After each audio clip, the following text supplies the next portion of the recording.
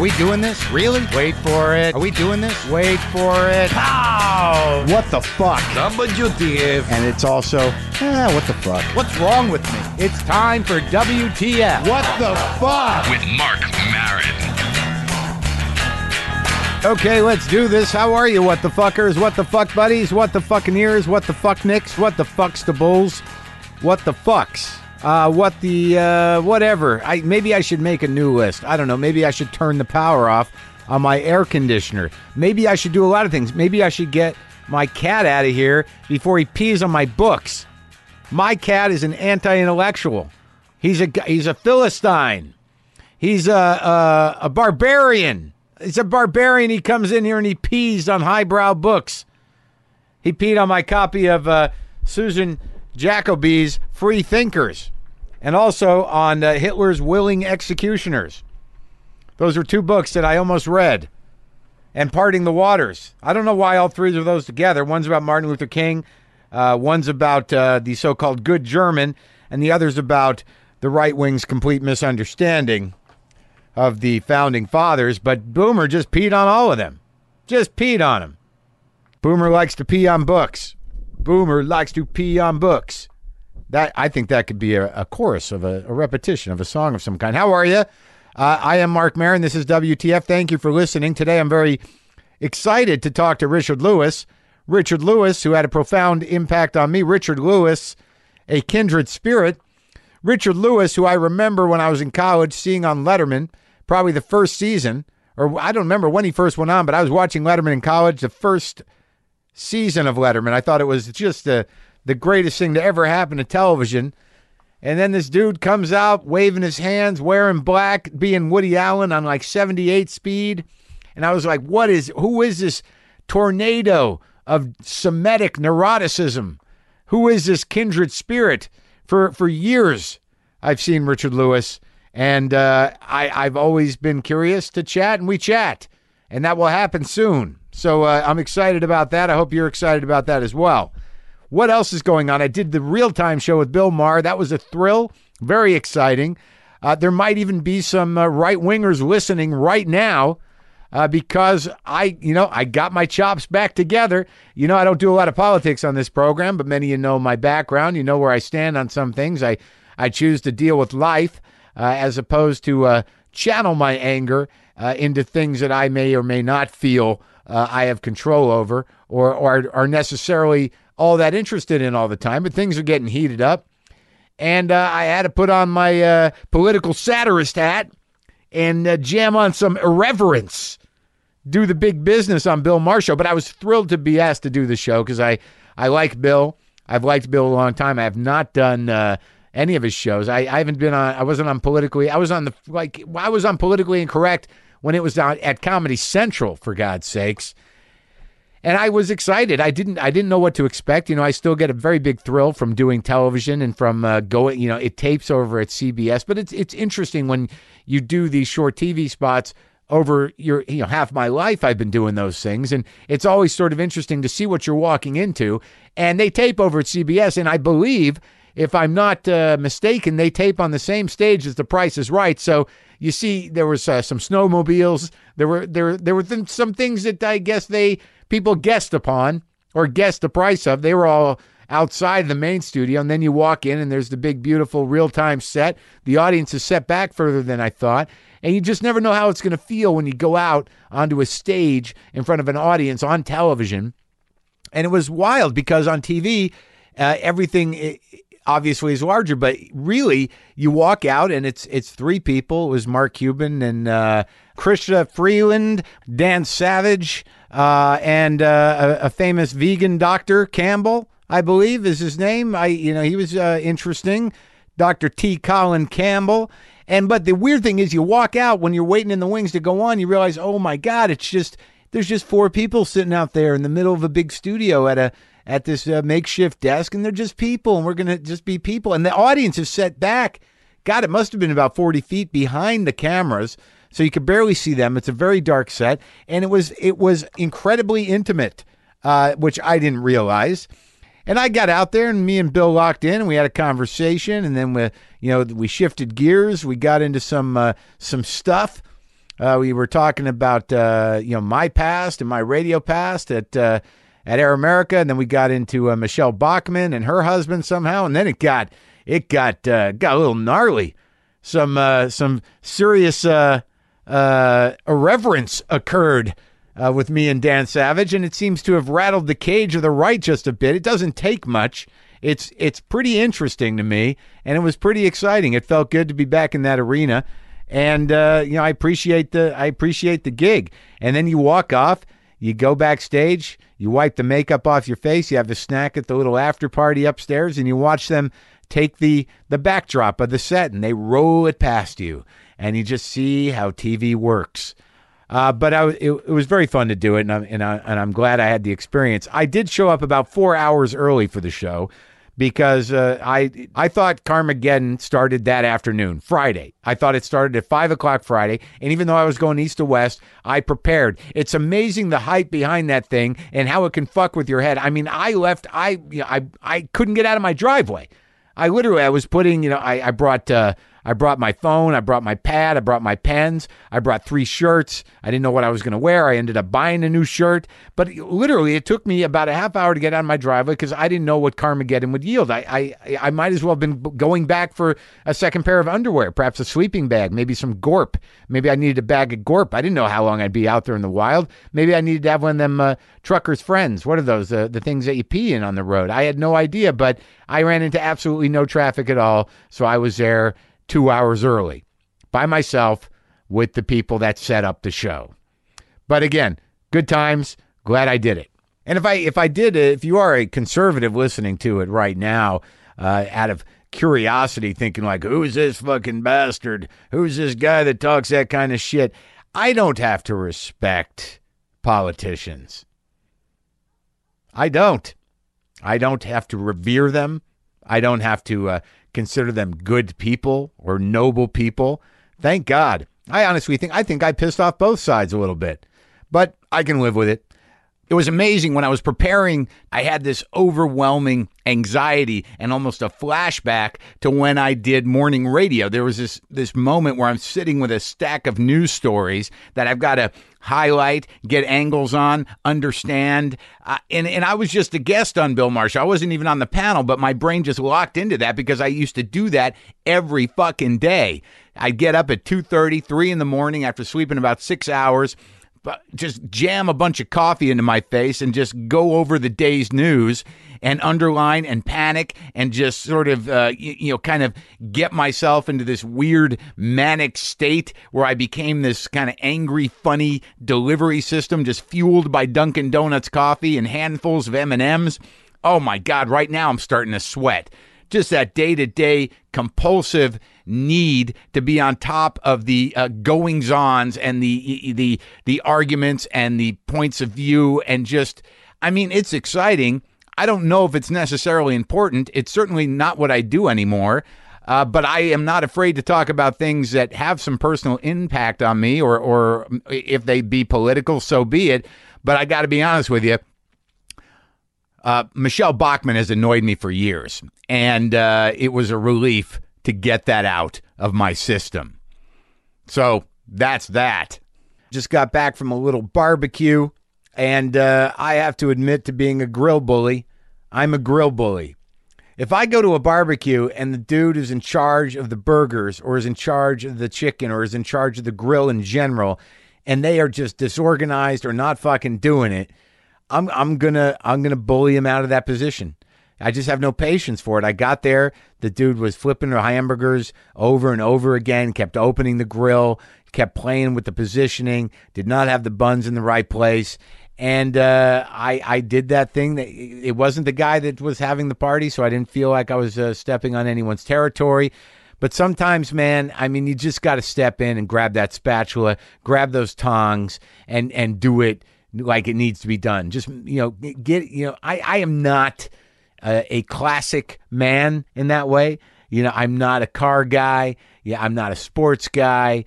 But when it comes to taking over a grill, sometimes you just got to do it. I mean, I didn't insult him. I didn't call him a grill pussy.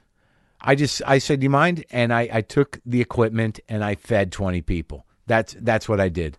And it was a birthday party, and I didn't bring a present, so I was able to kind of detach and say, they were very grateful that I took charge of that. And I said, well, happy birthday. You see how that works?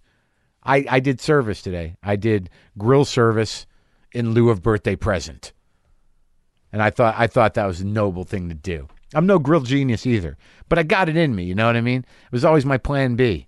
There's always the plan B. That has completely faded away now. This is it. This is all I got. But somewhere in the back of my head, I thought, I can always go back to the grill.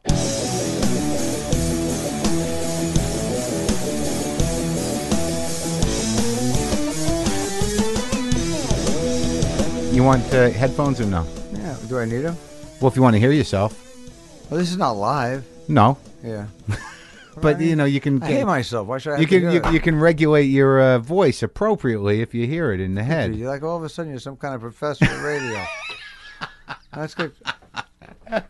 I'm just trying to... What's the language? There's no language problems. I want Richard Lewis to be the best Richard Lewis he can be. I want him to be able to regulate... That's what they want every night from both of us. So, I'm exhausted.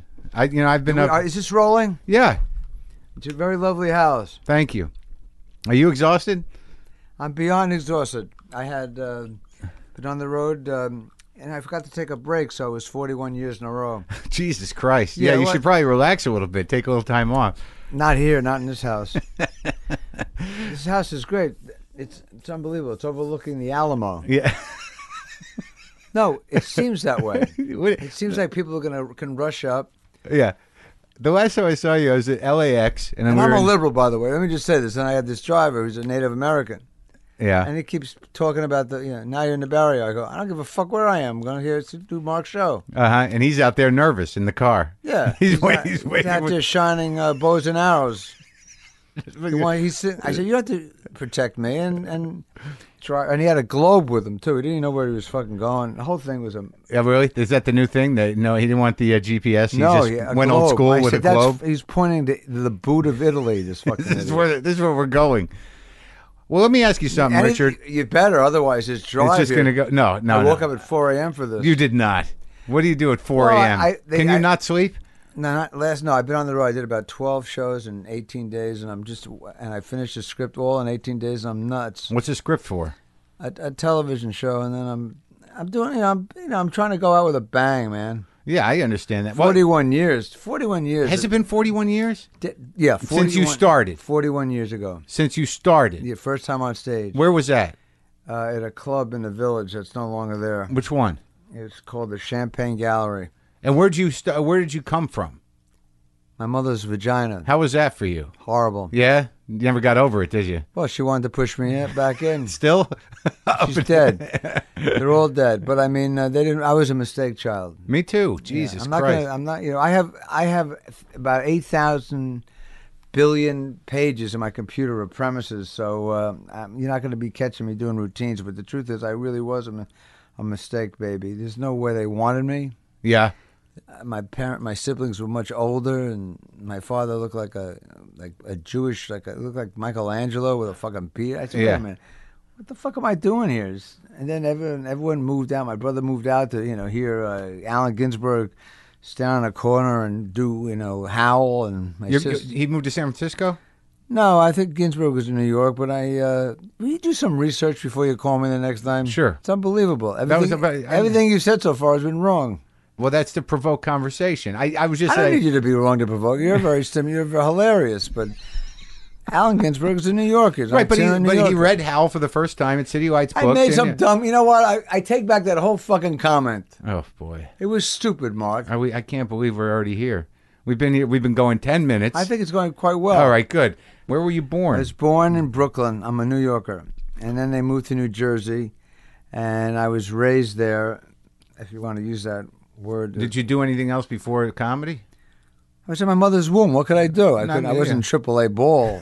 Was there another trajectory? That's my only question. Oh. You know what I mean? Like, I mean, was there like, no, I'm going to get a job and do this? No. I had a job. I did that. There was comedy writing, but it wasn't in my heart of hearts. And my father, after he sent me to college in Europe and all this shit, I just felt like I didn't have the balls to say, you know what, I'm going to give it all up and and work for free and see what happens.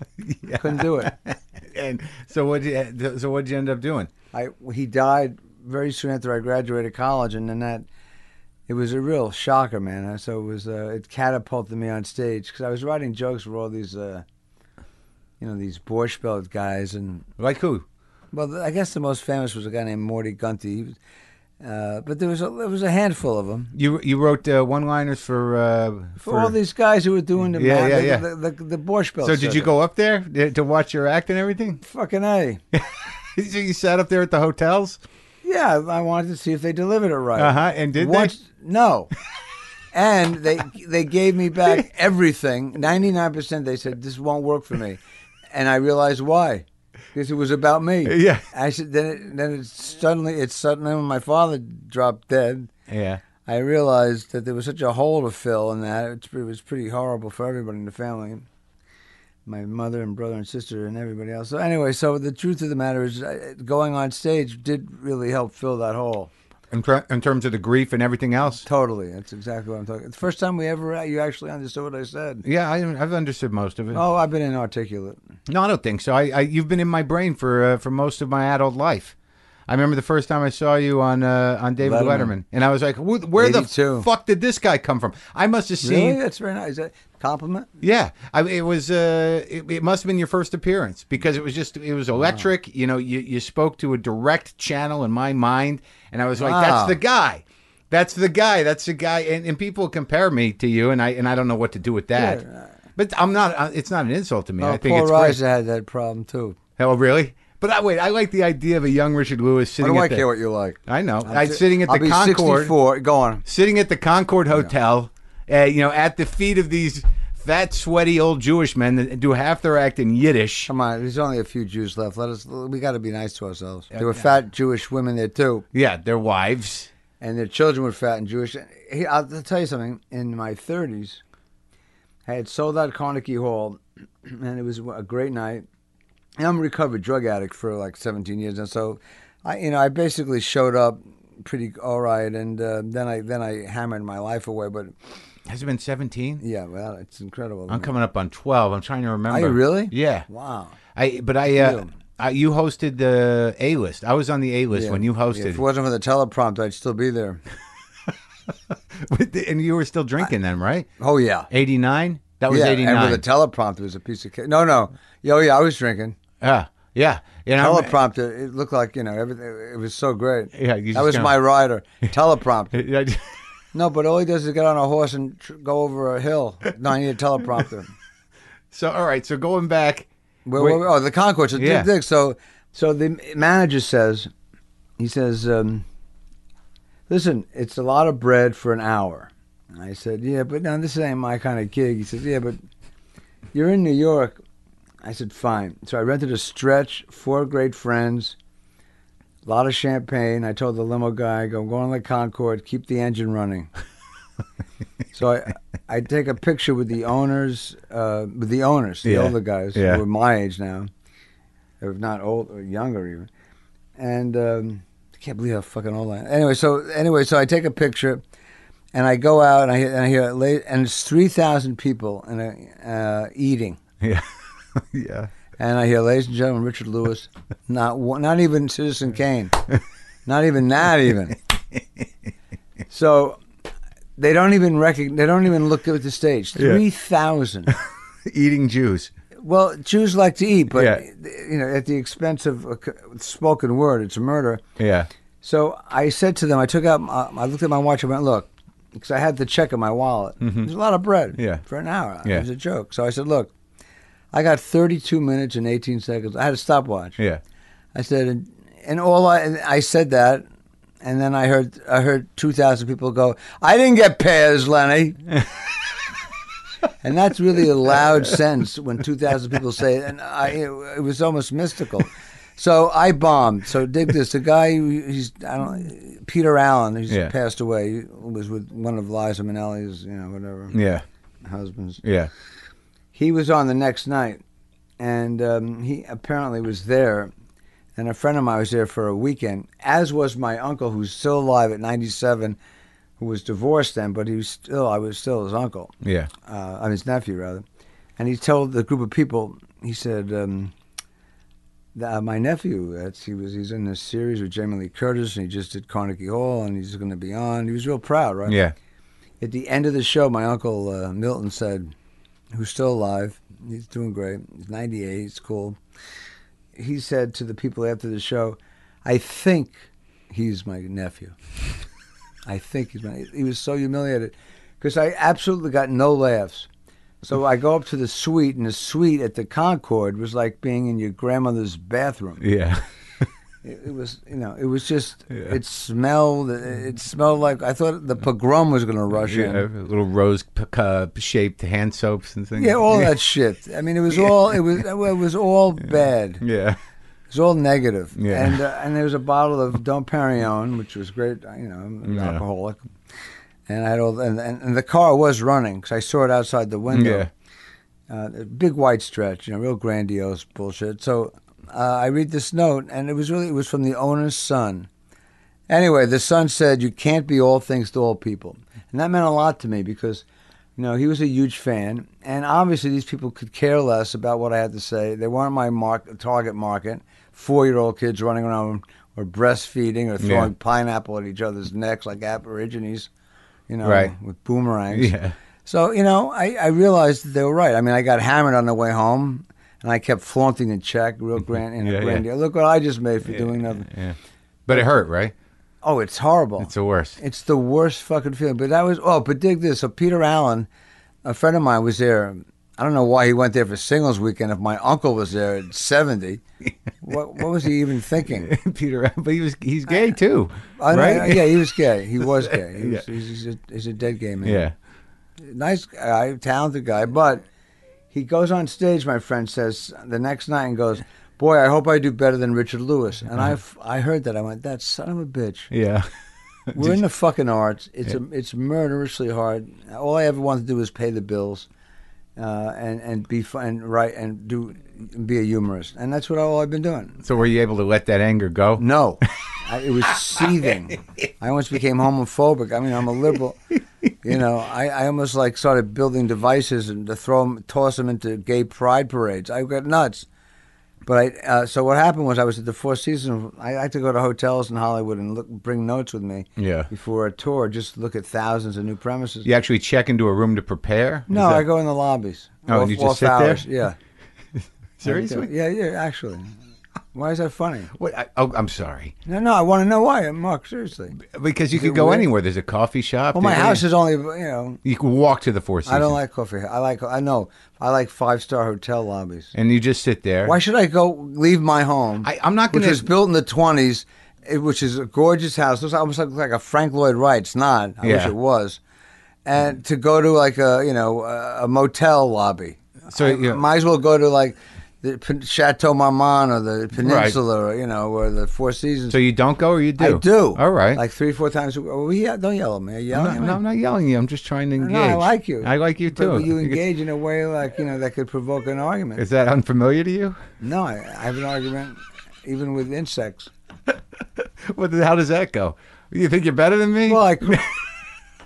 Well, that's very funny. No, I crushed a praying mantis once. Oh, actually, God. I sliced them in half. I'm frightened of them. And then the other... that's illegal, I think, in New Jersey. I don't give a fuck. All right, you're a fucking rebel. You're killing prey mantises everywhere. Let me tell you something. What? I'm a mantis killer. I hear that. Because those... Anyway, I saw Peter Allen. Yeah. And I said, can I talk to you for a minute? Yeah. And he said, Richard. I don't mean to do a gay voice or anything. It's all right. It wasn't barely. It was sort of... Go ahead. I don't do impressions. All right, I'm not asking you to. What did it sound like? Hal Linden? It's maybe. I mean, I would no. What's this? Elton John? No, it just sounded like a guy going like Richard. Yeah, like a guy in third grade. Let's play volleyball. Yeah, you didn't go Richard. Oh, that would have been. I didn't want to do it right. Is that on. How he sounded? I don't want to get into any. By doing a gay voice, if some people might. Anyway, look, we're getting way off the subject because of you. Okay. Go ahead. So it's not my fault. So I wanted an apology. And I said, I've been doing this for the time, 30 years. And I said, I had just sold out Carnegie Hall. I got 2 standing ovations. I foolishly did something I never do. is something that I don't feel is right for me for the money, and I did it, and I paid the price. It was a humiliating hour. Yeah. I don't need another fucking artist to step on me the next night. Just do your show. Right. Do your fucking show. Yeah.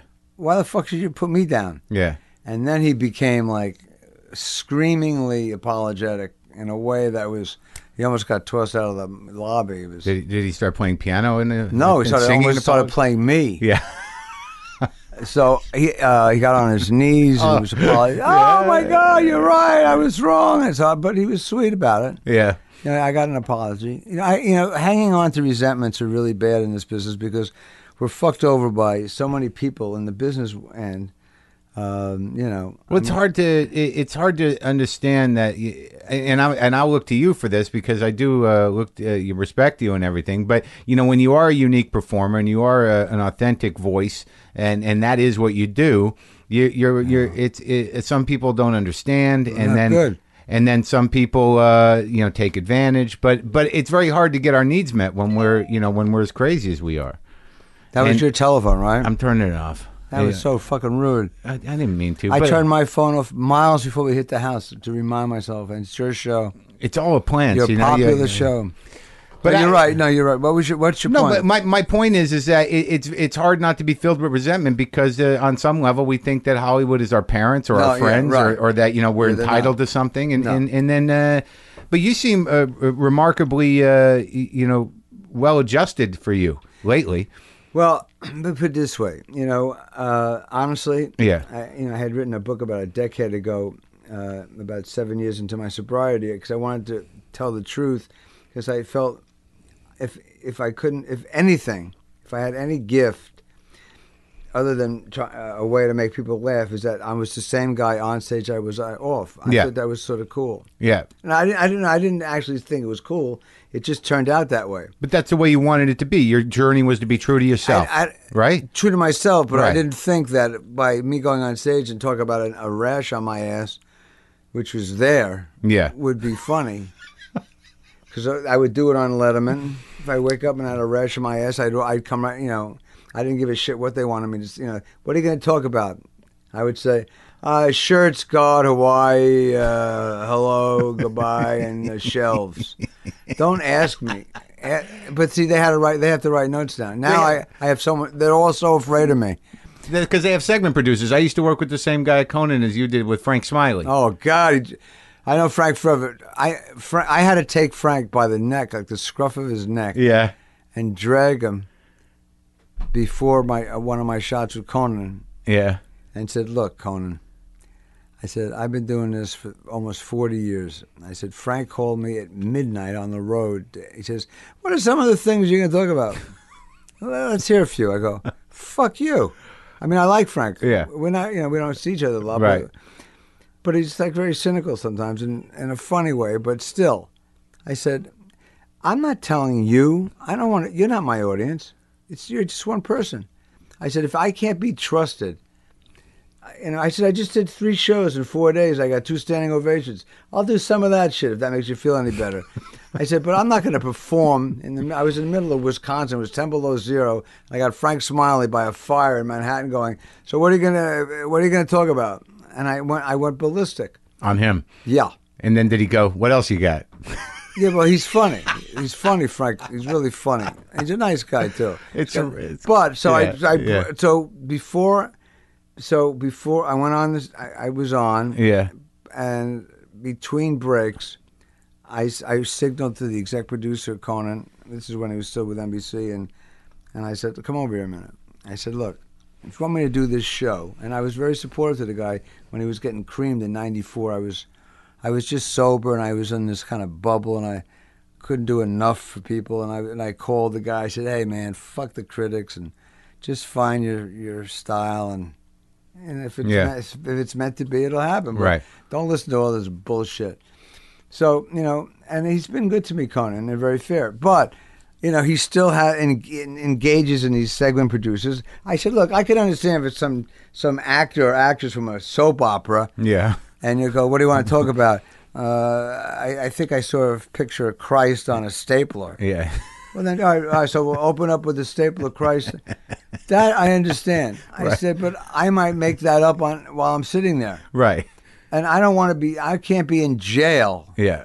Because Frank Smiley called me on the road and traced me down at midnight. What am I going to talk about? I threw the phone out of the fucking 12-story window. So I grabbed them over, and in front of the exec producer and Conan, I said, if you want me to do this show, I said, I'm telling you, ask me what I'm going to do next time. Spirituality, alcoholism, divorces, fear of intimacy. Is that enough? Because I could talk for like 18 days on each one, and I promise you that a lot of the stuff I've done on stage. Yeah. And I'll never repeat anything on your show that I've done anywhere. So I will never give you any answers anymore. And they don't ask me anymore. Did you do that with Letterman too at the beginning?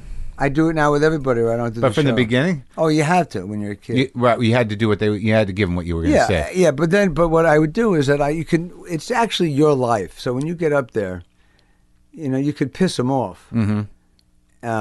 Because I understand this. I mean, look, you go and then there's 18 guests a week. I get it. Right, you're just another day at work. I learned a lot. Yeah. I learned a lot of valuable lessons doing these shows. Once early in the '80s, I did more Lettermans than almost anybody.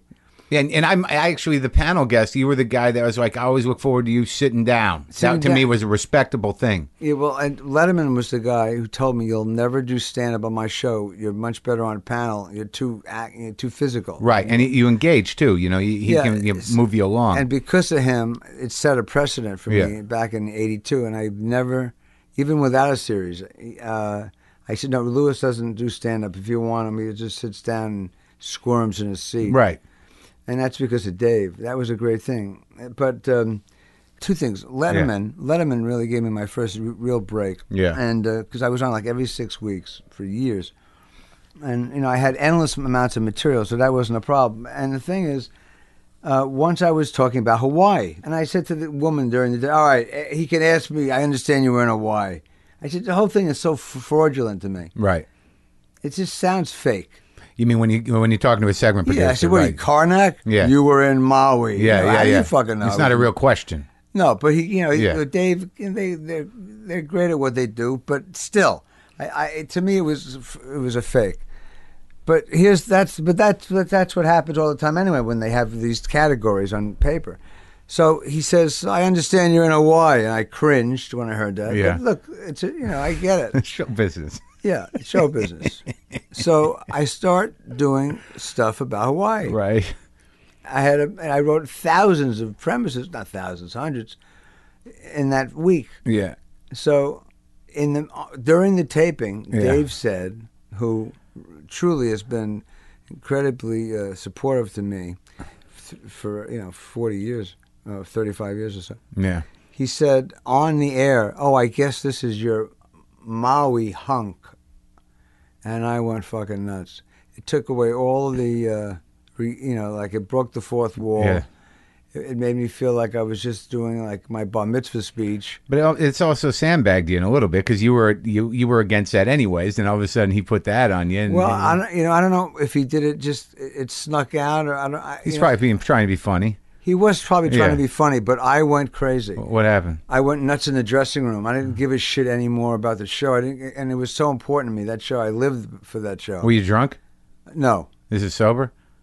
Well, I don't remember. I mean, there was sometimes I might have been a little high, but I never stumbled into it. And what happened because of that? Well, he heard me screaming and yelling. I get to my hotel room, and he's a pretty reclusive guy. Yeah. And he wants to be, obviously. And I get a call at the hotel. Dave wants you to come over at 2, after their little rehearsals. Yeah.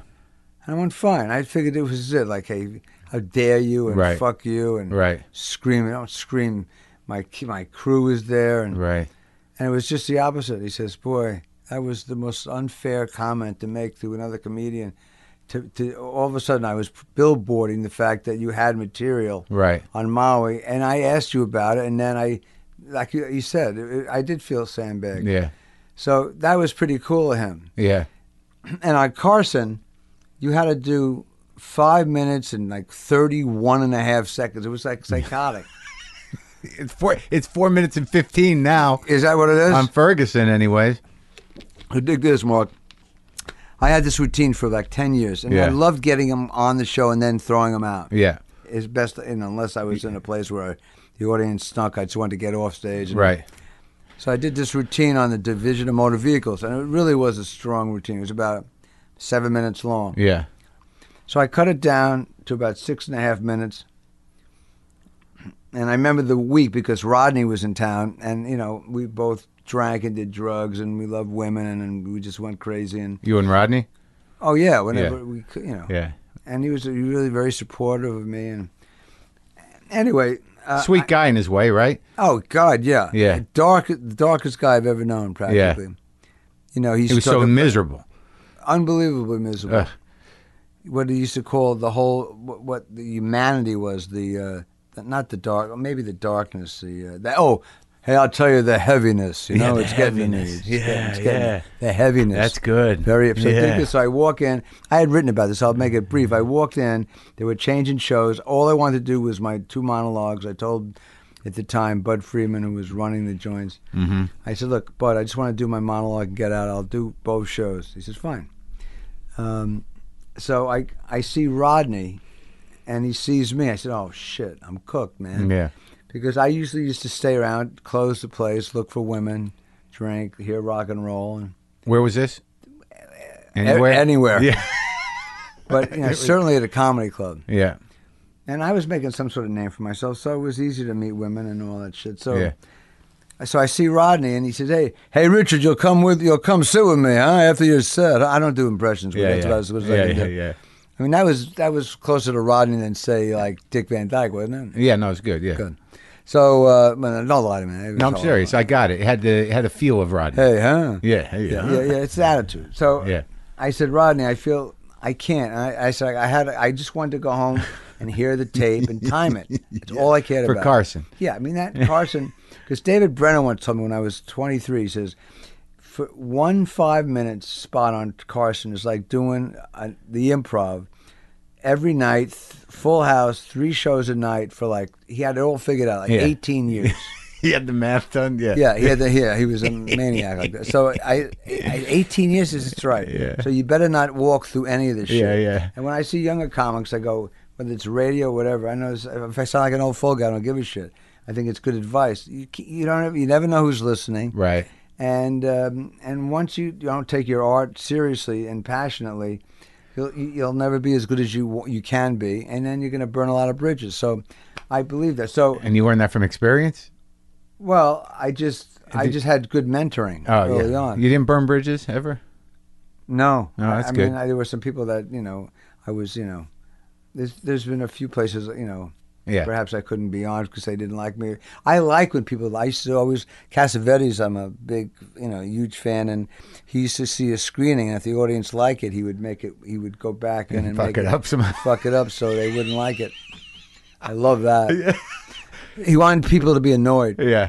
And I never want, who wants to be Bob Hope, for Christ's sake? Absolutely. All right, so Rodney pulls you over. So no, he didn't. So I lied. I went, Rodney, I feel like shit, man. Yeah. And Rodney said, hey, great, you're halfway there, huh?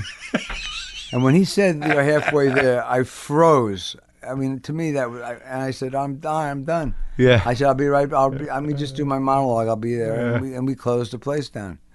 As usual. But here's the thing. I had this monologue. 7 minutes. Not even. 5-something.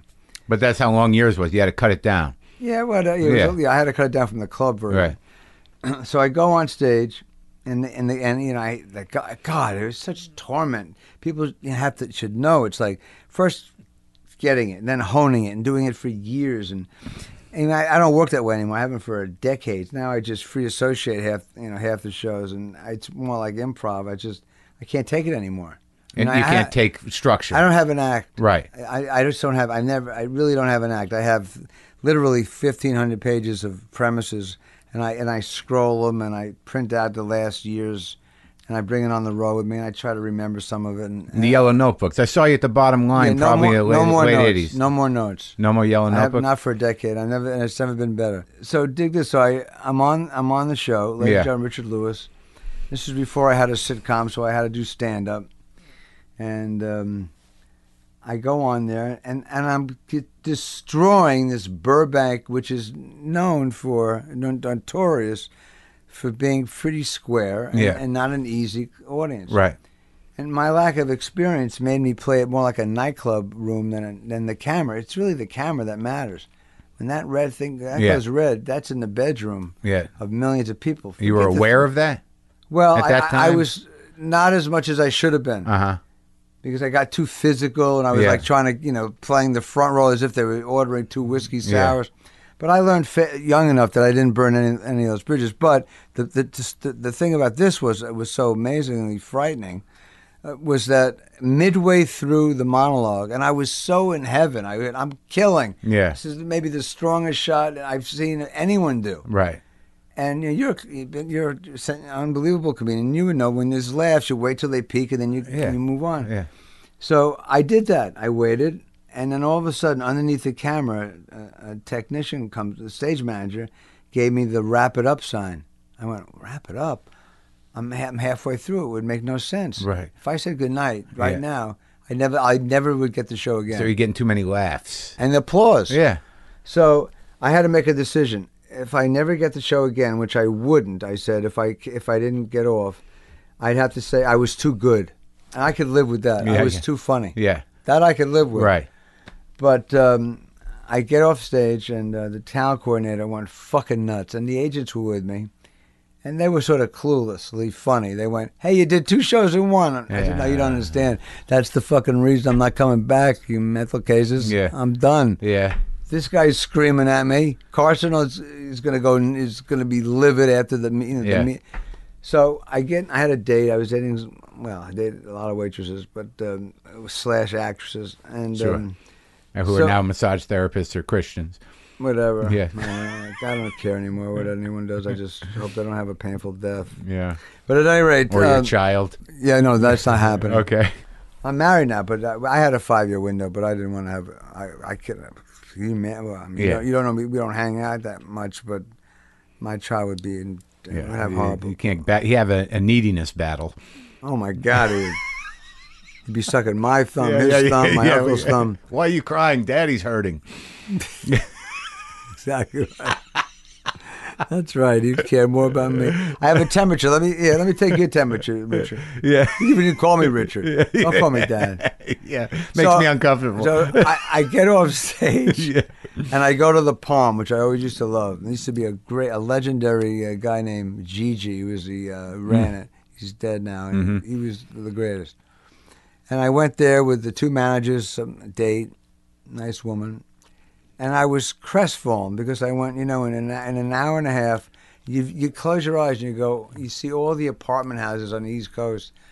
Lights will go on in a bedroom, and there you are. Yeah. Different apartment houses. Yeah. How many in this apartment are going to see me? How many in this? I mean, I used to trip on that. Yeah. But I said, they're going to see me destroy. I didn't think that they could edit. I forgot about that aspect of it. So I'm sitting there, and all of a sudden, 10 feet away is Carson, still in his makeup like I was. The odds that he was at the table next to me, was 1,000,000,000 to 1 shot. Sure, he went home maybe. Anything. Yeah. I bolt over like Jack Ruby, ready to shoot him in the head. And I got on my knees. He was there with his lawyer, like a Jack Ruby that just wanted attention, didn't want to kill a president. I just went, that's a way of looking at it. But to me, I felt like I was. The way it looked like I was going to assassinate him. What was the first thing in your head? Like, I got to apologize? That's it. Right. That's it. And I said, look, Johnny, because I had done the show. I said, Johnny, look, I did this monologue for 10 years. I couldn't wait to get it over with. It killed. You were there. Yeah. I said, the guy wanted me to get off. I said, I didn't want Johnny Carson to think I didn't know what I was doing. Right. I said, so I called an automatic. And I did the whole routine. I know it went twice as long, but I'd rather you know that I know what I'm doing and never do the show again than to say, what the fuck was that all about? It made no sense to me. And the next day I got a call from the talent coordinator and said, you're a lucky man that you ran into him. Because had I not, I would have had to have crashed a lot, maybe never gotten in. What did he say to you?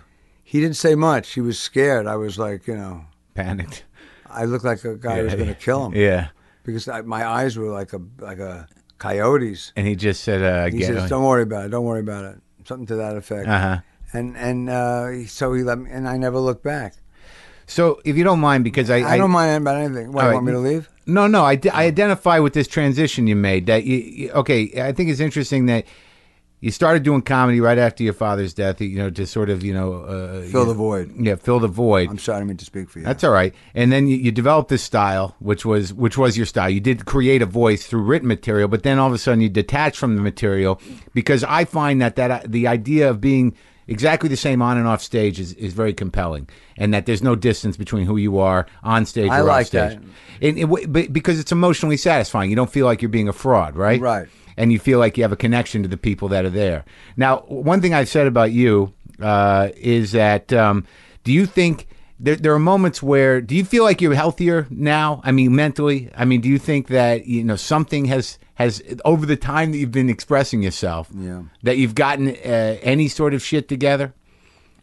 Not much. Really? Why do you think that is? Is that something you commit to, or do you think it's something that just is the way it is? Well, first of all, I got married at 57. Yeah. I met a woman 13 years ago, and she's great. But I found somebody who has a point of view other than my own. Yeah, and you can't bully and her. I'm an addict, so I either was an addict. For those who don't know, and this is buzzword crap, but it's like we're very grandiose. We want what we want when we want it, and then the flip side that can happen instantaneously is that we feel that we're worthless. Right. So I either was with women, and I was no easy package, but I was either with slaves, basically. Like, you're going to watch every Kubrick film this week or it's over. I mean, right. It was that controlling. Right. Okay. I guess that's better than hitting them. is forcing them to sit through Eyes Wide Shut, even though you might not even like it that much. I didn't like it as much as I wanted to. Well, he died before he finished it. Maybe he would have saved it. Yeah. But or I would be with the worst women on the planet who tortured me. And just fight constantly? Fighting and just sabotaging me and fucking me around and using me for my connections. Yeah. So there was nothing. So I found somebody. I had one or two really good women in my life, but I wasn't ready. I was a drunk anyway, an active drunk. So, but when I sobered up, I met Joyce, and about 12 years ago, and but she is she has a point of view, and it's still hard to. I mean, I did get help from my therapist, but I mean, and being so, but it had us. First, I had to stop drinking and doing those kind of recreational drugs, or I'd be dead. But so that's important. Meds? Words, everything, anything that would get me high. Do you do any meds? Meds? Yeah, I mean, are you if I go to antidepressants or something? No. They wanted me to. I couldn't do. I didn't want to do it on principle. No, I didn't want my brain to be messed with. I wanted to. Yeah, it was more of a dumb creative theory that I wouldn't come up with certain thoughts if I was middled out and calmer. No, I agree with you. I'm the same way. I won't do it. Yeah, because I have this weird persistence, and maybe it's a grandiosity that through behavior we can change our actions a little bit. Acting as if, and all that shit. Right. No, I agree with you. That we can change the way we think and not deaden part of our brain. Right. I mean, if I'm going to be an asshole, and I can just try to take another action. Right. And rather than take a pill. So you found a woman that somehow got me and understood. Yeah, she got me. She's not an addict, but she was in the record business a long time. Now she's in a great charity, urban farming. .org, I might add. It's a great site, and they grow food in the inner cities for the homeless. Do you farm? Not only do I not farm, I can't even watch farm documentaries. And I've never put gas in my car I've never put gas in my car or changed a tire. Yeah. You didn't drive over here. You don't like to drive, right? No, I hate driving. But I don't know how to change a tire. And come on. No, I don't. Well, but that's a decision, right? You can learn. I could take you. You want me to teach you? No. It would take 2 minutes. It's not because I died. Lewis died without changing a tire, or Lewis died without filling up his. I go to a gas station near me, and it's not full service anymore, except for me. Yeah. You're the guy. I'm like Elvis. I tip the guy $20 and he does everything. They open the garage for you. We don't use this anymore, but let's get it up on the lift. Yeah, when I drive in there, How's the car? I don't know. All right, we'll put it up. Go to Greenblatt's and we'll come back in 3 hours. Because there's part of me that thinks, like with guys like us, and I'm going to compare myself to you, not comedically, obviously, but just whatever you want. But just in a sort of neurotic, compulsive, addictive, self-involved way. Yeah. That like Thanks. But isn't that the Maybe name I'll of your new put that in one-man show? I think I might add that to my bio. I thought that was in your bio. Well, our bios are now interchangeable, apparently. Yeah.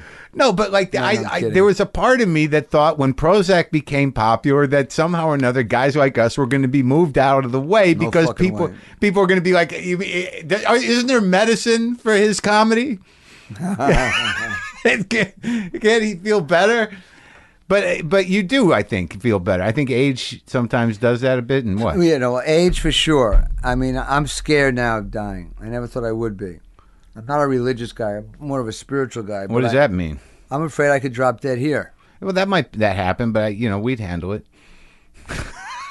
I'd make sure everything was taken care of. Would you consider this dying on stage? No, I thought that if you dropped dead, I would go tell your driver that we've got a problem. Call my wife. And I'd call your wife. I'd go through your pockets. And say Richard's dead. And say Richard's dead. And then I'd probably detach from it after that. Then it's not my problem. You know what you'd find in my wallet? What? Picture of you and Donna Reed. How'd you get that picture? Yeah. So, but... No, they're separate. Donna Reed and you. Okay, all right. So spirituality, that means you just have a sense that you're not alone, or what? Yeah, I used to come back. I lived with this really great woman in the middle age. I was a really horrible drunk. And I'd come home after embarrassing her and myself and ruining the night. Yeah. And I would look in the mirror and I'd say, Richard, I'd pray to myself. Yeah. I'm praying to myself. Yeah. How can I pray to me? It was unbelievable. Yeah. And I remember they wanted to take me to rehab, and they did. And so I walk in there with an ex-girlfriend, and who's taking me to a rehab in Hazleton, which I bolted from, and I still had 2 more days. Isn't that in like Minnesota or something? Yeah, it is. Yeah. To see if I could kill myself 2 more times. And it's always just booze or blow too? Crystal meth was at the end, a lot of that. Man, that's I can't even imagine you on meth. 3 days into that? Did you? I imagine that 6 days. I was like Howard Hughes as a rabbi. So that must have been a lot of notebooks then, huh? Oh, you should see me trying to stay on a lot of hanging pictures. It was like a Laurel and Hardy movie. Hey, you would stay up hanging pictures? Yeah, totally loaded. I mean, I got a million horror stories, but we don't want to do drug horror stories, do we? You on meth is just beautiful. I can't even. Well, the best meth story that I have was 2. One was loaded and breaking down. Who's a friend of mine? Well, I'll call him a good acquaintance. Yeah. Who let me use a quote of his in a book I wrote years ago, and which I believe in this quote. It's a lyric from Springsteen. It's a sad man, my friend, who's living in his own. It's a sad man, my friend, who's living in his own skin, but can't stand the company. And that's who I was. Right. And that's what every drunk is. So what was the worst meth thing? Well, Bruce. Yeah. I had never met him. I knew the band. Some of the guys even opened up for me. Yeah. And I was very tight with the E Street Band. Yeah. But Bruce, I had never met even. So the cops, they all knew I was loaded. Where was this? The Meadowlands. Okay. You were hanging out backstage. No, it wasn't that close with Bruce. I just went with a model and 4 friends and their dates and good seats, watching the show. Great seats, and I forced myself down into the bowels of the Meadowland. Yeah. Because all I really wanted to say, yeah, basically was Woody Guthrie, Bob Dylan, and now you. Yeah. That was it. It was some grand, stupid little. You've been planning it for like an hour to say that? Hours since Kennedy was assassinated. Yeah. I didn't even know Springsteen was born. You're a prophet. So I could have written him a note. I could have gotten it to any number of guys who I know. Yeah. Niels Lofgren's a great anybody. Yeah. So, but I didn't. I chose to bang on the door, and the cops were going, "Richard, please, we'll take you to your seat." They were really trying to save my ass. But I said, no, I was high. I mean, I couldn't hear anything. Yeah. So Bruce comes out, and this was his like workout phase. Yeah, he looked like big, big guy. Yeah, little guy but muscular. Yeah. And I said, I was out of my mind high, and I said, Woody Guthrie, Bob, and you. And he looked at me, And he nodded his head and turned around and went inside. Okay? Now, he could have floored me. Yeah. I mean, the guy hadn't performed in 4 years. Yeah. There's 20,000 people. You can hear him going, Bruce, Bruce. Yeah. And here I am breaking up the band meeting the first night So you on could the road. Bumble. Yeah. So that was pretty bad. That was really bad. And then I got the next day all over the New York papers, Drunken Lewis this, Drunken Lewis that. Was there more to the story? Well, I did. I went to a Knick game and I was drunk during the post-game interview. Yeah. Then I ran over to Connie Chung and was interviewing her on Marlon Brando for no reason. in the middle of a Knick game. Was that a big idea you had too? No, I was drunk. I had no idea what I was doing. I was gone. No, but the crystal meth thing. Yeah.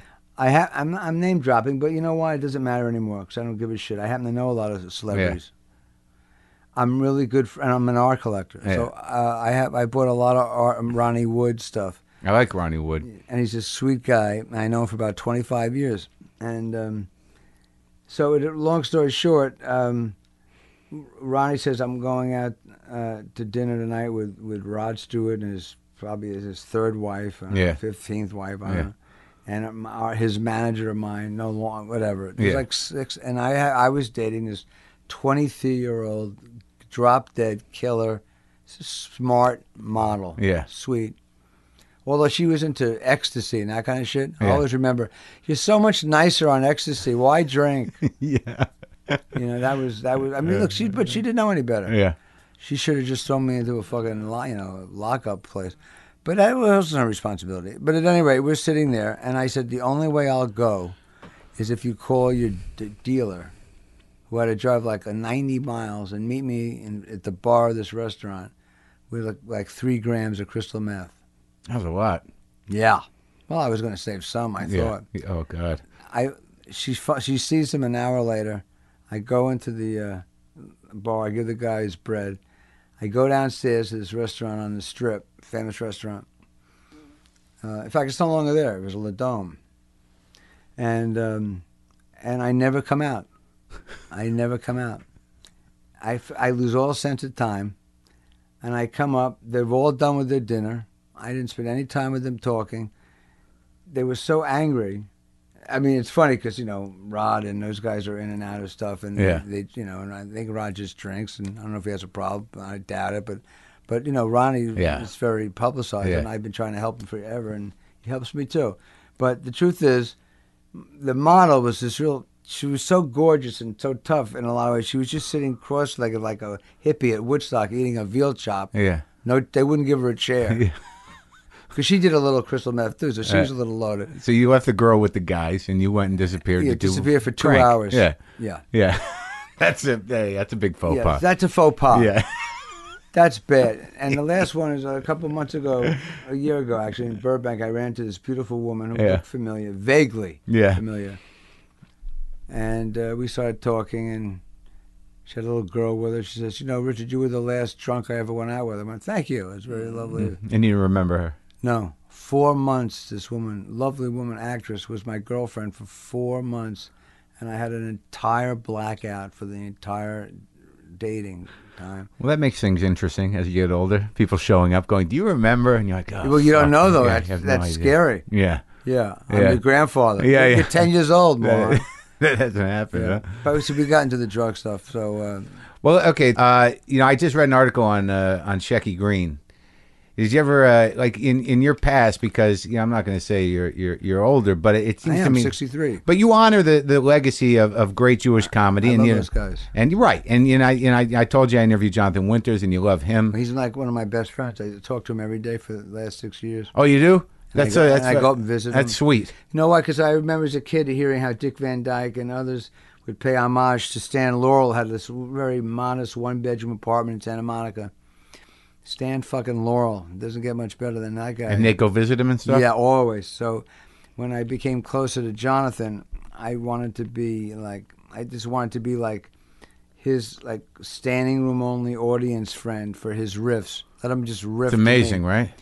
He's Picasso to me. Yeah. This guy. I mean, he's different than Lenny and Pryor. And did you ever see Lenny?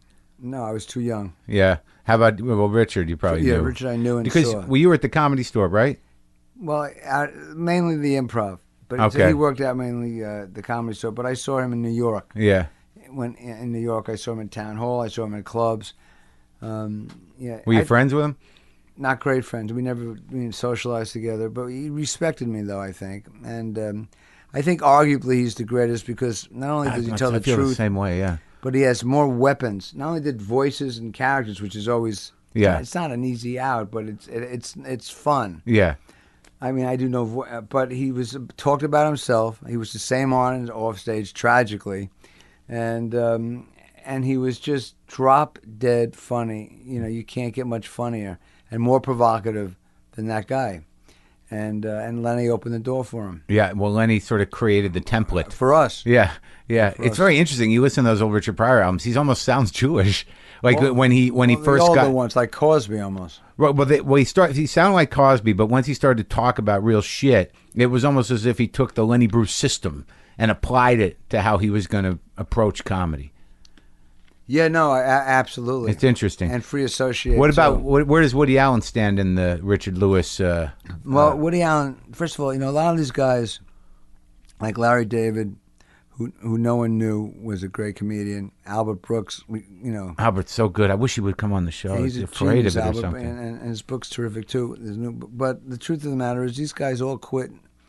Well, Larry in his 30s, Albert and Woody in their 20s. Quit doing stand-up. Yeah. So, you know, I'm not. It's not. Jealousy is the wrong word, but it's like this is my 41st year, so I never quit. Did you expect that to be the case, though? I mean, you've had sitcoms, you've had TV well, success. I think the alcoholism and the drug addiction probably prevented me from maybe by this time had directed a few movies, and throwing away millions of dollars and giving away at the height of my career, opportunities because I just wanted to party. Yeah. But you know what? I know people who hung themselves. You know what I mean? So is it hang themselves? Yeah. No, hung themselves. Yeah. So I mean, it's sort of like I didn't burn. I'm with you right now. Yeah. So I mean, I'm alive. So. But is there any of that moment? Do you ever feel like, fuck, I'm doing stand-up still? No, stand-up to me is one of the great crafts of all time. Yeah. I love it. It's so pure. Yeah. And the only notes I give are what I get from the audience, if they laugh or not, and what I feel about my show afterwards. Now, with Larry, you guys go, how far back do you go? We go back to when we were 12, and I have mentioned this, and I can do it in 20 seconds or less. I went to this sports camp, which was very famous in New York State, and he was there, Larry, a gangly, despicable human being, annoying. I hated him. You hated him at camp? Hated him, hatred. But that's why you remember him. But he hated me. But that's interesting. But that's what bonded you. Well, what happened was, usually when you meet somebody at a camp, we say, hey, maybe our parents will drive us into Manhattan. We'll go to Radio City and see Ben-Hur or some shit. Mm-hmm. We're 12, But he was, as my mother would say, that's Z on my list. Yeah. I always made me laugh because the last thing I would ever do was see this fucking guy. Yeah. He annoyed me that much. Yeah. And me, and vice versa. Yeah. So I became a comic first, and he was a real fan. He liked me, liked me. Right. Then he became a comic, and I heard about him. I went, whoa, what a fucking brain this guy's got. Yeah. So he helped me move out of my college girlfriend's apartment. We were inseparable. Yeah. Every day I saw him. I performed every day, 2 or 3 sets a night. At Catch in the Improv? Everywhere. Yeah. I would drive to Long Island for $5, 100 miles round trip. I did not care. In fact, this guy, George Schultz, who we saw in a club, Pips in Brooklyn, said to me, he says, you got it, but if you don't eat, shit, suck, and fuck this business, you'll never make it. You got to be ruthlessly passionate about it. Yeah. I'm paraphrasing the last line, but he did say you have to eat, suck, shit, and fuck this. Yeah, he was the owner of Pips. Well, he wasn't like Keats, John Keats. Yeah. But did he own the place? Was that guy? Yeah, he owned it, yeah. But they called him the Ear because he really knew. He really knew. And you and Larry would go down there? No, not Larry. The thing with Larry and I worked out at the Improv. Yeah. And Catch, mainly. The original Improv. So one night around 1 o'clock, he wasn't a drinker or a big drug guy at all. Yeah. At all. Yeah. I was. So I don't know if I was loaded or whatever, but I looked at him just like I'm looking at you, and I went, there's something about you that's scaring the hell out of me, man. And he got spooked really fast. He said, well, stop it, you're scaring me. I said, no, was like Rosemary's Baby. Yeah. It was like half a sheep, half a Jew, comedian, Jewish. Yeah. So he says, "What are you talking about?" I said, "No, there's something about you that's scaring me." So somehow we got into retracing our childhood, and I got back to 12, and I went to this camp. You didn't remember? You guys didn't remember each other until I said I went to this Camp All America. He said, "I went to Camp All America," and then it hit me. I went, "Wait a minute, you're that Larry David?" He says, "You're that Richard Lewis," and we came to blows at the bar. No, you did. Yeah. Over that? Well, we hated each other. But that's like what I was. It's a 1,000,000,000 shot. We went from hatred, best friends, to hatred, to inseparable again. Yeah. Now, I don't see him much anymore. He's divorced, obviously. Everyone knows he has 2 beautiful daughters. But, we don't, the thing I miss most about New York, one of the things. Yeah. Everybody's around. You're around, you hop a cab, I'll see you right in a minute. there, yeah. Here, all right, so is there, Can we so meet I'll halfway somewhere? Yeah, really, it's 80 miles. I don't care what kind of food. Is it Vietnamese? I'll eat a dead dog, but I won't. But I can't drive 80 miles. I'll eat a dead dog for 40 miles. Yeah. Really, it's horrible. Yeah. So I don't see Larry that often. You talk to him? Yeah, we email more. Yeah. So, but that's interesting to me that you have a sense of the fact that these guys, Albert Brooks, Woody Allen, and Larry David, on some level, are not the same type of warrior that you are in terms of stand-up. Yeah, it sounded like I was boasting, but No, I understand it. A lot of it has to do I'm with still out there. I was so judged by my family, particularly my mother, Yeah. that it makes sense to me now that I would hear the words, "Ladies and gentlemen, Richard Lewis," not have an act, not knowing what I was going to say, and say, "All right, judge me." Yeah. I want to be judged every fucking night. But it would turn me into a warrior on the road. Like, yeah, I'm gonna take this audience and and try my best to just destroy them. Because That's your thought? Yeah. Did you ever go through that period where you're defying them to like you? Like, there's part of me that's sort of like I almost want them to not like me so I can win them back. The only thing I can come close to that is that early on in my career, if I was bombing, Yeah. I would want to bomb on my own terms. Right. So I would say, look, they're not even laughing at this good shit. Right. At the gold. Yeah. So I'd say, anyway, so I bumped into Kafka and he's playing gym with Eddie Cantor. I would just do meaningless bullshit that would really bomb. Right. Then I'd walk off. I go, fuck, in my head, fuck them. Yeah. But, it's not their fault. I know. That's hard to learn, though, isn't it? Huh? How long did it take you to learn it's not their fault?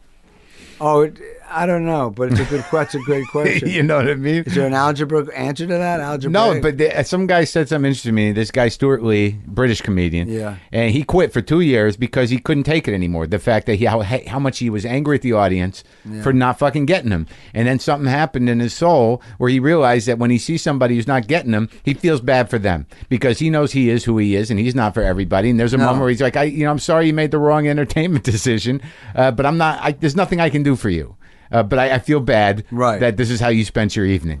But I actually apologize immediately when I go on stage. I go, half of you were dragged here. You can jerk off, you can go have a drink, but you don't have to stay. What's the best thing that can happen on stage for you on any given show? Like, is there a moment? I ad-lib so much that high is over with now. It used to be really great. Oh, really? That's gone? Jesus Christ! What else is there? Yeah, I'll tell you when they rise to their feet. Okay. There's nothing like it. Okay. Because for me, if you say that one thing where you're like, where the hell did that come from? But I'm not. You do that too much now, huh? I've been doing it for like 15 years that way, so now I'm used to it. Yeah. I'm used to that used to be such a high. Yeah. If you were doing, in particular, the same 40 or 50 minutes and all of a sudden you sneak something in. Right. I laugh now when someone says, "Hey, I'm trying a new joke a week from Tuesday. Want to come down?" I go, "What? What the fuck are you, nuts?" I was just playing in Dallas. Yeah. And this club owner, he's a nice guy. Yeah. And he might have done this tongue in cheek. Right. But I remember telling my wife, because this is about the time I engaged, I asked her to marry me about 6 years ago. And it was one of those nights. There was probably maybe no more than like 2 or 3 Jews in the audience. Most of them were right-wing evangelical, which is fine. I don't give a shit. Yeah. Anyway, so I do this show. It's Yeah. Sunday night. And when you do nightclubs, Yeah. and I do some, if they're nice rooms, the opening night audience, and in particular the Sunday night audience, when they come see you, they really want to see you. That's the best. Thursday and Sunday's the best. The best. That's because your fans come. Absolutely. Yeah. So I'm there Sunday night, and it just happened to be jammed. 400 people or something. And I was just on fire. It was just one of those good nights. Yeah.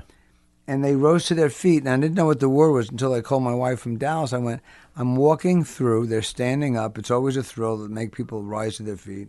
Why that happens, you don't know.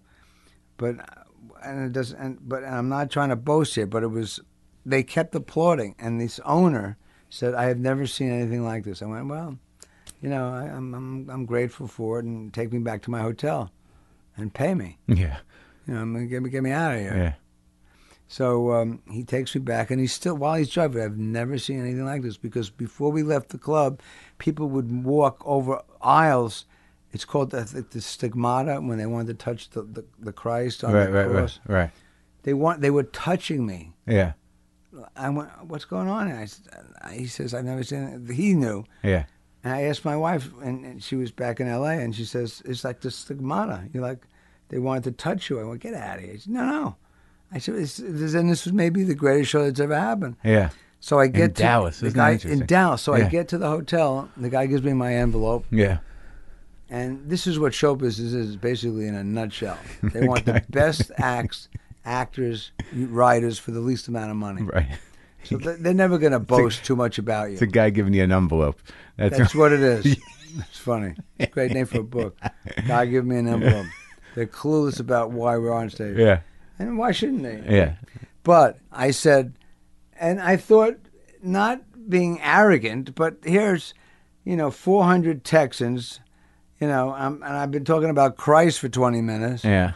Wanting to touch me. Yeah. Feel my shirt, Yeah. my skin. I don't know. It was weird. Yeah. But I knew it was a positive thing. They weren't going to put me up on a cross. Not yet. Not Maybe yet. spend another day there and had a mediocre show. You might end up on the cross. That's true. Well, I got out of there. Yeah. No matter how, I have to get out, even if it's by camel for 4 weeks first. Out of fear of drinking? No, out of fear that they will hang me. Yeah, okay. Or the Klan or something. So anyway, I say to the guy, he hands me the check, and I go, well, I'll see you next year. Okay? Yeah. And he said, well, maybe.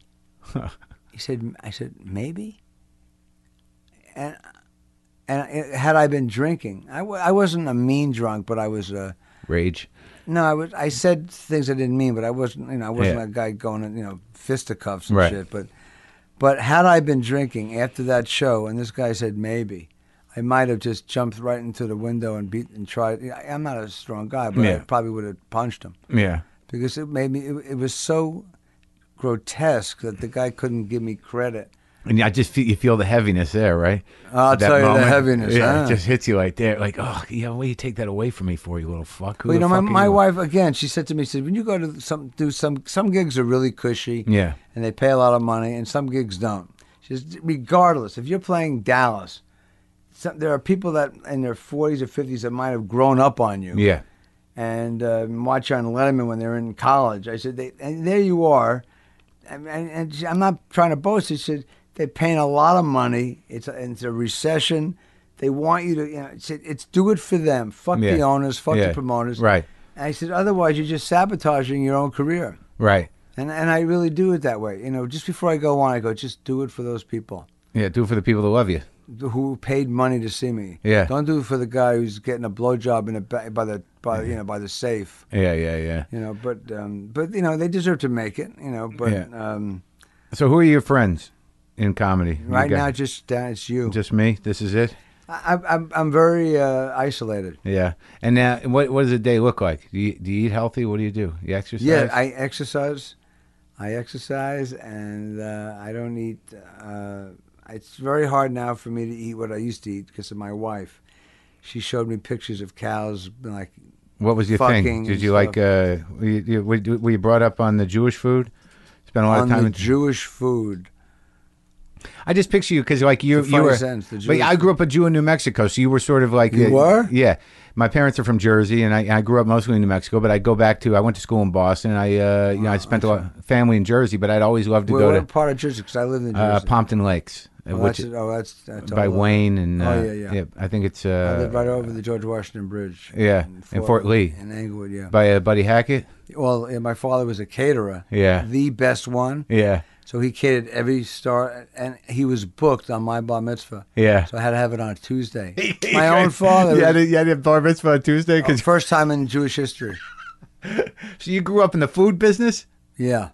Oh my God. It's unbearable. Yeah. And the name of my company is one of them, Melon Ball, because he could have brought home great food from the commissary, steaks and but he only brought home honeydew and cantaloupe in tins. That's hilarious. We shit our brains out for 20 years. I have my grandmother's melon baller. I still have it. The scoop. The scoop, but it's got a wooden handle. It was hers. That's great. I held on to that fucking thing. You should. Those are cool.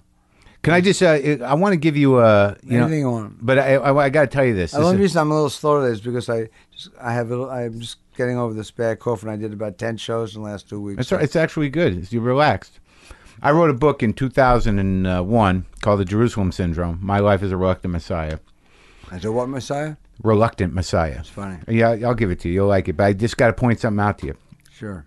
Because I've had to live with this, and it has to do with you. I did a bit. Yeah. Did a bit. I used to do this bit about going to the Philip Morris factory, because I wanted to quit smoking. Right. And then I got there, and they had a sign on the desk that said, "Please feel free to smoke." And I was like, "This is tremendous." Right. And then I go to this film strip, right? Did you try to get the job there because you knew you could smoke? It was unbelievable. I could have lived there. Right. So I go into this film presentation, not realizing how corporations work. They own a lot of other corporations. They own Kraft Foods, Miller Beer, of course, and all this stuff. And in the bit, I said it looked like the food pyramid in hell. Yeah, right. In hell. Not from hell. Right. The editor changed it. From hell. And I said, you got to be fucking kidding me. So anytime I have, there's only so much I can do, but when I give the book to people, I correct it in the copy because I'm like, that's not my bit. Well, when it comes out in paperback, you should put it in the forward. It only came out in paperback. I'm no big star, but I wanted to tell you that. Well, I really did popularize that thing. Of course you did. I mean, it got to a point where I couldn't say it anymore. I felt them. It was a hook. Was there? But it was an unintentional hook. It was a metaphor for me. Yeah. For being victimized. Right. By everything. It was like I don't get no respect. Yeah, it was hyperbole. Right. But the truth of the matter is, it's in the Yale Book of Quotations, but they still didn't write it properly. It was about me feeling of being a victim of any person, place, or thing, and it wasn't, and that it was never my fault. Mm-hmm.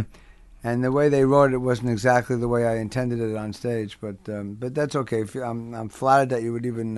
That made me very uncomfortable for a long time, and I'm glad we were able to get closure on that. Did people ever read it and say, "Hey, no, doesn't Richard Lewis say that?" No, because it's just it's one little thing in a book, but it bothered me because it was in hell. It was a clear. I mean, I was making a visual. I wasn't Matt Groening, Life in Hell. Yeah. Well, I mean, I wasn't worried. It wasn't the whole book. Now I'm worried that you ripped 2 people off instead of 1. God, yeah. How dare you? I did, but it was just in hell. It's not the same. No, it's not the same. But I'm going to get over it. So yeah, resentments are bad. Did you ever meet Buddy Hackett? Yeah, my father catered his son's bar mitzvah. Oh, you did? Yeah. So he had a Saturday party. I had a Tuesday party. When I was in college, some professor brought me over a double album, Lenny Bruce Live at Berkeley. Oh, that's a motherfucker, that record. I mean, you got to listen to that 9 times just to get his flow. But when I heard about it, I was only about 18. Yeah. And he died a year later. Yeah. I said, I didn't know what I wanted to be, but I knew unconsciously it set a bar like, if you can't even try to be this ferocious and fearless, what's the point? Yeah. And well, that album's like the fucking Rosetta Stone because there's so many layers, man. Yeah, but I still have at home. Yeah, the Koran Theater and at Carnegie Hall, which I haven't heard because I don't like to hear, certainly from his head, premises because it's be too close. You've had to detach yourself from almost all comedy because of fear. I have. I haven't gone to a comedy club about 20 years. Was there a situation that provoked that, or you just No. protecting yourself? No, I was first of all I wanted my palate to be clear. Mm-hmm. Like if I heard you do a routine, let's say it was a B plus, not even an A. Yeah. Okay, because you're really very, very funny. But let's say it was a B plus, but it was about a cardigan. Yeah. I wouldn't even, the cardigan would be off my brain maybe for years. Yeah. I say, oh God, he did it. I don't want to even talk about a cardigan. You got the mental file, like, throw that card away. Yeah, but we all know that Yeah. most people aren't that ethical and they steal. And the bad thing about stealing is that when people steal from younger comics who've been working on something and do it on a talk show, they'll side with the famous comedian. The business one. will and the fans will. And the audiences. Can you imagine, like these guys who go on cruises, they can rent any number of dozens of videos, take say 10 minutes out of Eddie Murphy's, 10 minutes stuff from you, from me, and they can do an hour that's fucking drop dead kill, and the audience won't know. No. Nor will they care. No, they're waiting for the buffet. Right. Yeah. Pass the pears, Harvey. Yeah, so it comes all What back a around. fucking I didn't nightmare get that was. pears. I didn't get pears. Did you get pears? Unbelievable. So, okay, in closing, and be honest with me. I haven't I been? Yeah. Do you have a little peace of mind, a little happiness in your life? Absolutely. That's good. Yeah, no, I have. I do. The biggest thing is that I was able to stop killing myself. I actually, when you go from a day when you're sitting across from a doctor in New York, and you know that you're gonna have to stop, you're gonna have to live out the rest of your life without drinking, and know that it's entirely impossible to do. To almost 17 years without a drink, it's impossible not to have some sense of gratitude. And what I try to do is not to squander this sobriety and try to figure out what got me so crazy to begin with, that I wanted to medicate myself all the time. Did you find out? Well, there's there's still things I do that drive people crazy, but much less so. And I think that the thing I do more, the two things that I think I do better than ever is I apologize immediately when I think I'm wrong. But the other thing that I do, which is really great, and sometimes people mention it on TV and they're not supposed to, but I have helped people help themselves save their lives.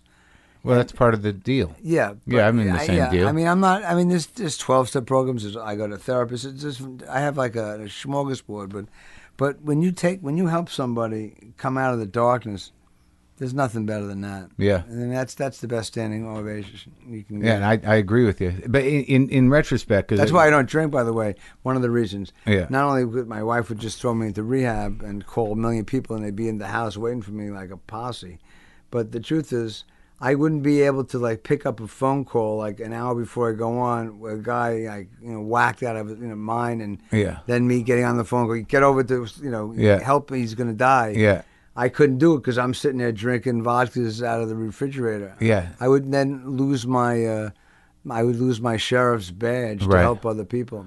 So that helps me stay sober. Now, in retrospect, in dealing with where that came from, because I struggle with that myself. Do you trace it back to your folks? I mean, can you feel where the love was missing, or what the abandonment thing is, or what created that void? I was the youngest. My sister eloped. I had a niece when I was 12. Yeah, she was gone. My brother was in the village, wearing a beret, reading Ginsberg poems. What's the age difference? 11 and 9. Yeah. So they're in their 70s and. I have, so I sort of, but my father was a workaholic, never home, and died in his 50s. Yeah. Never saw me perform, never saw me get into show business. My mother did, but my mother had a lot of problems. So, when my father died, she was basically cracked up. So, I mean, it's like, she was maybe jealous of me, which is. So she tried to constantly put you down? Well, I would hear from, your mother loves you. Right. But then I would take her on shows, like even on Stern. Yeah. And she would do things that, Stern loved it. It maybe had been good radio for him, but I was always trying to get her approval. Right. Until I realized it was sabotaging my career. Right. I did a warm-up before Carnegie Hall in my hometown theater in Englewood, New Jersey. Yeah. And she came 2 hours before the show and stood in the middle of the lobby and introduced herself as my mother. All about so her. They all knew. Yeah. That's it. Look. She had problems. I Yeah. had problems, but I mean, so when I would do high, you're you. So Yeah. I mean, you understand. So this is not a joke, but if I said, so my father had 12 penises, one had a skull cap, whatever it would be, some dumb thing or not dumb. My mother would stand up and say, "Oh, your father didn't have 12 penises." It was unbearable because she had to. Yeah. And then I took her on the ABC news show in New York. 3 million people to plug a date. Brought her on again for her approval. Mm-hmm. She says, "You know what my son's best joke is?" And all of a sudden I got nervous. I went, well, what do you mean, I don't even tell that many jokes. She did a Myron Cohn joke. A Myron Cohen. Like an 8-minute joke. In Yiddish? That ended in Yiddish. And I said, "That's your favorite joke of mine?" Like I really would say that. Yeah. And we're on live in New York, and I'm going, "Yeah, like I'm really doing that joke." Yeah, okay. And then the cast, the crew was they're all nervous. It was like it was like Rosemary's Baby, and the vibe. It was like Temple O Zero in the fucking studio. Because you actually had a fight well, with your mother. Well, the bottom line is, and I've said this, but when I got the Tonight Show in the early 70s, I called her from right across from the whiskey. Yeah. And I said, "Mother, I'm going to be on with Johnny this week, Johnny Carson." Yeah. Took me 2.5 years to get on the show. Yeah. Which is pretty fast, really. Yeah. Think about it. And I said, "I'm going to be on the Tonight Show with Johnny Carson." And she said, quote, unquote, and this basically speaks volumes of what it was. "Who else is on with you?" Oh, yeah. And there you go. That's there it. Yeah. That's the nut. That's the kernel. That's why I'm a comic. The missing puzzle. There's Rosebud. We got it. Thanks for sharing. Okay.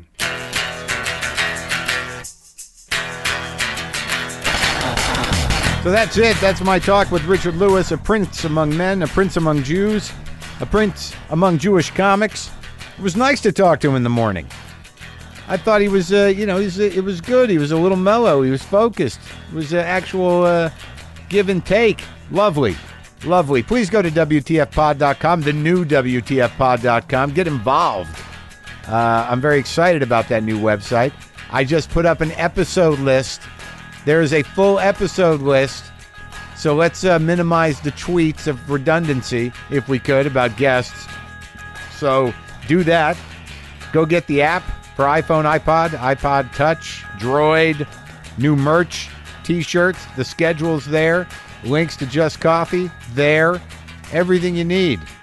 Check out the new Punchline magazine, which is called something else now. Laughspin, laughspin.com. Go look at that. New site. Sparkly, shiny, good. All the comedy news that's fit to print, laughspin.com. All right, I'm going to go. Did I mention that today's episode was brought to you by Comedy Central? Enter the Thursday dimension with all new episodes of Futurama and Ugly Americans. Thursdays at 10 p.m., 9 Central. Go to comedy... Oops. Uh-oh. I screwed up in the silly voice. Go to cc.com to see previews, exclusives, and behind-the-scenes videos. Comedy Central. My face is on fire.